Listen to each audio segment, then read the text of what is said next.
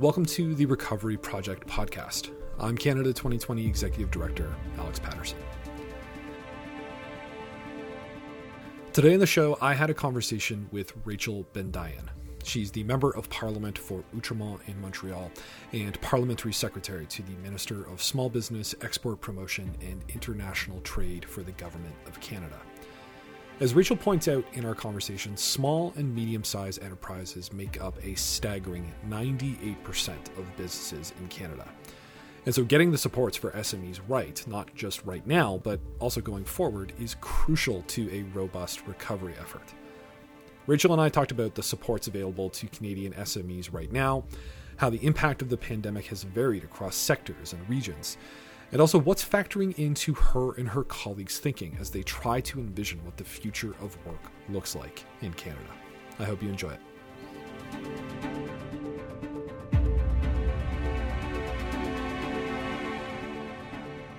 And joining me from Ottawa, it's the Parliamentary Secretary to the Minister of Small Business, Export Promotion and International Trade, and Member of Parliament for Outremont in Montreal. It's Rachel Bendayan. Rachel, hi. Hi, Alex. How are you? I am good. How are you doing today? I'm doing great. Thank you. Thank you so much for joining me on the Recovery Project podcast. As I was saying before we started recording, we were really happy that this conversation about small business supports came together when it did, because if you're structuring a recovery effort, one of the logical places that you would start is how do we support small businesses? They are the backbone, or one of the backbones of the Canadian economy. So I thought that a good place to start with yourself, who has worked really hard with your team on making sure that SMEs have the proper supports right now, is just walk me through what has the Government of Canada proposed for supporting small and medium-sized enterprises? I guess the short answer is a lot. We've been working really closely with the business community. As you may know, Alex, small and medium-sized businesses make up about 98% of the businesses in Canada. So making sure that the backbone of our economy was able to weather the storm became very quickly a priority of government. Certainly been working very closely with the Minister of Small Business, Mary Ng, as well as the Minister of Finance, Bill Morneau, on many supports that we've put in place. And one of the things I wanted to mention off the top was our new COVID-19 business app, which has all of those supports listed for entrepreneurs and businesses. And we've gotten some good feedback from people liking the notifications and the prompts. You also have Canada.ca, which lists all the support for businesses, but also for individuals, that is getting a lot of clicks, and that I'm happy is updated almost daily. And just in terms of, before I get into some of the specific programs, some of the other supports for businesses that we've been working on includes kind of mentorship support. The Resilience Network that we established with the Canadian Chamber of Commerce is helping to give free advice to entrepreneurs. There's a hotline in place for the next 4 weeks, which is giving people access to accounting advice and tax advice, really trying to not only support our entrepreneurs through funding, of course, and program support, but also helping them plan for now, plan for their reopening, and plan for the future. So all of this is quite firmly in place now, in addition to many of the funding mechanisms that have been in place really from the very beginning of the pandemic. And I'm happy to go through those if you like. Yeah, I think let's talk first about employers. So what are the tools and resources that you have given employers as they weather the pandemic? So employers have access to the wage subsidy, which has just been an incredible support. This actually subsidizes the wages of their staff to the tune of 75%. They are free to top up the remainder 25% of their employee salaries if they can, but if they can't, that is not a requirement of the program. And over the course of the last number of weeks, what I've been hearing from entrepreneurs is that they went and hired back their employees who they needed to lay off in the first 2 or 3 weeks of the pandemic, and that's exactly what we were hoping for. What we would like is for our teams, our little families or of employees to stay together. Even for stores that are closed and for employees that aren't working, the ability for those teams to stay intact will mean that they'll be ready to go at a moment's notice as soon as they are able to open up again. And that's not only important for weathering the pandemic, but also for the relaunches, I'm sure you can imagine. So that's the wage subsidy, helping just over 2 million employees across Canada at the moment. Obviously, the program that everybody has been talking about and that 8 million people are benefiting from at the moment is the $2,000 emergency response benefit, or the CERB. And that program, while it's meant to help anybody who has lost a wage due to COVID-19, has been adjusted en cours de route. And so what you see is a lot of part-time employees benefiting from the CERB if they make less than $1,000 a month. So that's also something that we've put out there, and that is helping employers and employees. The last thing I might mention is the rent assistance program. A lot of entrepreneurs were telling me that their biggest cost after wages was rent. And we worked and negotiated very hard with each of the provinces in order to put this rent assistance program in place. It hasn't been online for too long now, but I'm hearing that uptake is there, at least in Montreal, and we're going to continue to monitor that program to make sure that it's responding to the needs of our entrepreneurs. So, I mean, it's an impressive list of programs that came together incredibly quickly. I'm wondering, with the benefit of perspective, I mean, insofar as we can have perspective when it still feels like we're still in it, I'm wondering, like, what are the gaps? Like, are there still gaps, and are there other areas that you feel that the government of Canada can help? Well, one of the very popular programs for small business owners was the business account, the emergency business account. And this is probably one of my favorite programs, but it also answers your question about gaps, in the sense that when we put this program in place very early on, it was a $40,000 loan that was accessible at your regular commercial institution. So the bank that you have your business account in was literally providing this loan sometimes the same day or the following day from the application, because it was 100% guaranteed by the federal government, and also interest free. So the popularity of this program was there right from the get-go, so much so that as I was speaking to entrepreneurs, a couple of gaps did start to arise. In that program, or this particular loan, was accessible only to small businesses that had a payroll or an employee base. And a lot of mom and pop shops and a lot of sole proprietors, people who only worked with contractors, were telling me that they were being left out. And so, those were really difficult conversations to have. You're talking to, a tiny boutique, in my riding that's been there, in the Mile End for generations, passed from family to family, and they're unable to access, this particular support because they don't have employees.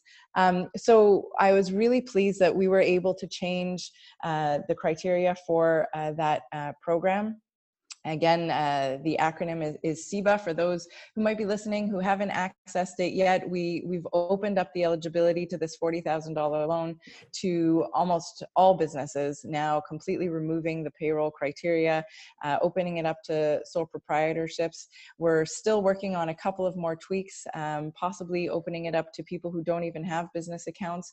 There are, some farmers and some small businesses that are using personal accounts for their business, and so we're looking at different ways that we can support them, and each of these conversations that I have and that members of Parliament have around the country is helping us to respond to the needs on the ground of our local entrepreneurs. And I feel like it's a fantastic way to operate. Obviously, it would be great if we can roll out perfect programs in an emergency situation. But, in some respects, I kind of like the idea of members of Parliament being on the ground and actively bringing back what they hear to the Minister of Finance and saying, this needs to be changed in order to help our entrepreneurs, and then, changing it. That responsiveness is really what I think gives people confidence in government, that we're doing things not only the right way, but for the right reasons. You talked there a lot about accessibility and ensuring access to supports. I'm wondering if you can give me a sense of how that was done. Like, how did you approach the idea of ensuring that SMEs, even not-for-profits or Main Street businesses, like, how did you ensure accessibility, and are you ensuring accessibility to these programs? Like, what are you balancing when you make these decisions? I think we are ensuring accessibility. When you mention not-for-profits, I can think back to a couple of conversations that we had about what programs should be available to our charities and not-for-profits. And now I think if you'll look at the offerings, almost all of them are available to our charities and not-for-profits, and that was very much intentional. When I look at my community and communities around the country, the frontline workers in this pandemic, responding through food banks and providing access to necessary goods and services to our vulnerable communities, that is all being done by not-for-profits. And so the wage subsidy is available to our not-for-profits. The CEBA loan is as well. And I think that that's important because we're responding both to an economic crisis, but also to a health and social crisis as well, especially during the period of confinement and isolation that we're experiencing. You mentioned vulnerable populations, and I think one of the things that raises for me is the idea that the impact of this pandemic really doesn't necessarily, it's not felt equally across sectors, and that there are indeed regional differences. So I'm wondering, from where you sit and as you design programs and as you work with your colleagues, if you could just sort of describe the range of impacts on small businesses across regions, and how has that influenced the way in which you have responded? We definitely see the crisis hitting different sectors in different ways. The first thing that comes to mind is the tourism sector. When I think of all of the businesses that rely on tourism, even the hospitality sector and our restaurants, these particular businesses are having a very hard time now, and I think, to be honest, through the summer, when they're normally at their busiest, due to some of the travel restrictions and everything that we see in place, they will continue to be particularly hard hit. So we have developed some specific responses to that. Our regional development agencies throughout the country have been given additional funding in order to support those small businesses, and additional funding was just announced this week for our tourism sector, and that'll continue to get rolled out. So certainly that's top of mind for me. In addition to that, though, when you mentioned regional disparities, obviously being a member of Parliament from Montreal, I think of how Montreal has been impacted by the pandemic, probably to a larger extent than most. And in Quebec, we have been experiencing a bit of a different curve. We closed earlier than most other provinces, and we've also been hit a bit harder. And so the economy there has also been hit harder. When I saw the unemployment numbers in March, it didn't come as a huge surprise to me that Quebec had been hit hardest on unemployment-wise, and I'll be waiting for the next month's numbers, but I suspect that trend will continue. So the other part of your duties focuses a lot on exports and imports. I have not had a conversation where trade and supply chains and exports and imports and obviously the global nature of this pandemic has obviously not come up. So I'm wondering, like, from where you sit and from the conversations that you're having, like, it's a big question, but like, what effect has this pandemic had on Canada's trade position? It's substantial. I mean, we are a trading country. Canada has always been a trading nation. So we are certainly reliant on import and export. I guess it's been interesting to work with Minister Ng on this. Maybe I'll start just with domestically. Many of our small businesses have been able to make the switch or to add to their normal offerings some online sales, which has been great. I think small businesses in particular are very good at adapting, and probably in some ways we're able to adapt a little bit faster than our larger businesses in that respect. And the government has been supporting that move, quite strongly. The EDC has free webinars on how to start exporting and how to sell online. Our trade commissioners were very quickly activated by phone and virtually in order to continue to support our entrepreneurs, provide advice, guidance on where to export, what countries might be targeted, and how to go about getting all the necessary approvals.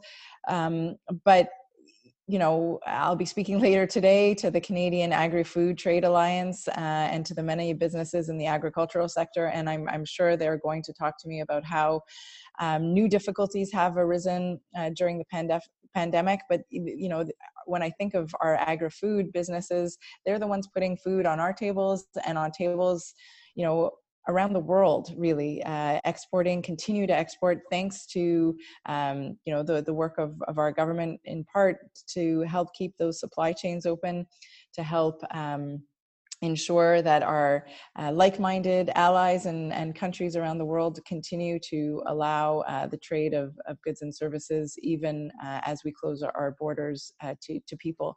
So I'm anxiously awaiting the import-export data for April, but I could tell you in March we saw a drop of around 10% in both exports and imports of both goods and services. So that's something that we'll continue to follow. Later in June, Minister Ng will be participating in another round of WTO discussions with her partners, and will be hosting the Ottawa Group with respect to WTO reform. So the Ottawa Group is really something that Canada has led the way on, as you could tell by its name, with many WTO members who are interested in ensuring that we continue to have like a real international rules-based system for trade, and it's actually quite positive. We're making good headway, even in the midst of this crisis, on WTO reform. So the trade file has been just as hot as the small business file. Well, and tying those two things together, that we're recording this for the Recovery Projects podcast, and the idea behind this initiative is to kind of frame up what a recovery effort would or could look like, not only here in Canada but around the world. And so I'm curious about your thoughts on what the road ahead looks like, and sort of charting that path to recovery.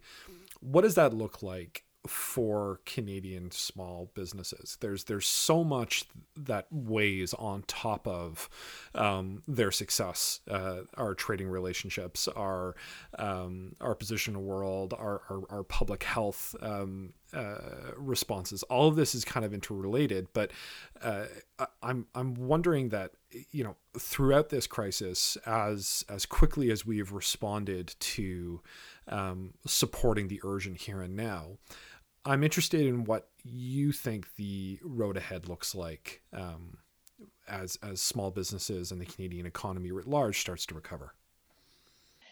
Well, I think what you see in our initial response in the emergency situation that we've been in is not only helping our entrepreneurs and small businesses weather the storm, but also making sure that they're able to see with us through to the other side, so that we have a strong economy to come back to. So everything that we've been doing during the crisis, for me, really did have the idea of the future and the light at the end of the tunnel, if you will, in mind. Our entrepreneurs need to be there in order to continue innovating, in order to grow their business, in order for our economy to succeed. But I try as much as possible to see the economic disruption that we're going through now as also an opportunity for us to test our old assumptions about the economy, about the way we live, forcing change, change that we would like to see, reassessing our relationship, reassessing, the way that we value the relationships in our lives, certainly with social distancing. I have how we care for our loved ones, who cares for our loved ones, reimagining the way an office works, and what that place means in our lives. How many people have told me over the course of the last few weeks that they're more productive at home, or that they miss their office. These are reflections that I don't think we had before the pandemic. And then, a big piece for me is reevaluating what jobs are really worth. When we think back to the government's response to top up certain salaries, I think of the salaries of our nurses, but also of so many people who are continuing to work through the crisis at minimum wage levels. Are we going to change the way we value certain types of work? So the recovery project that you're part of as Canada 2020 plays a huge role for me in that you as an institution, but also as thinkers, are able to inform government and actually, help civil society as a whole come to terms with where they would like to see Canada going. I talk a lot. Last week, I spoke in the House about building back better. What does building back better mean for Canadians? Does it mean more environmental measures? Does it mean a greater, self-consciousness about our planet? What does it mean in terms of social justice and economically? Of course, where do we want to see the Canadian economy go from here? And I think all of that represents, a huge, exciting opportunity for Canadians that we get to decide this together. Well, Rachel Bendayan, I can't think of a better place to leave it than there. I think if people want to reach out to you or reach out to your office, if they've got a specific question either about something that you have proposed or is in motion or is coming up, what's the best way for people to get in touch with you in your office? All of my information is online. You can reach me anytime, day or night, by email at rachel.bendayan@parl.gc.ca. I love to speak directly to entrepreneurs and small business owners, landlords and tenants, to hear about how the programs are going and of course respond to any questions anybody might have with respect to small business. So please feel free. Rachel, thank you so much for taking some time for us today. Thank you so much, Alex. Really enjoyed the conversation.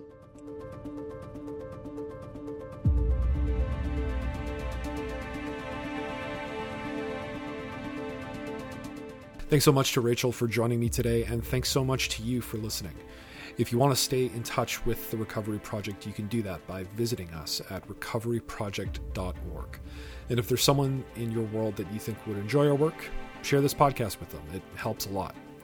On behalf of the teams at Canada 2020, Global Progress, and the Institute of Fiscal Studies and Democracy, thanks for listening, and stay safe.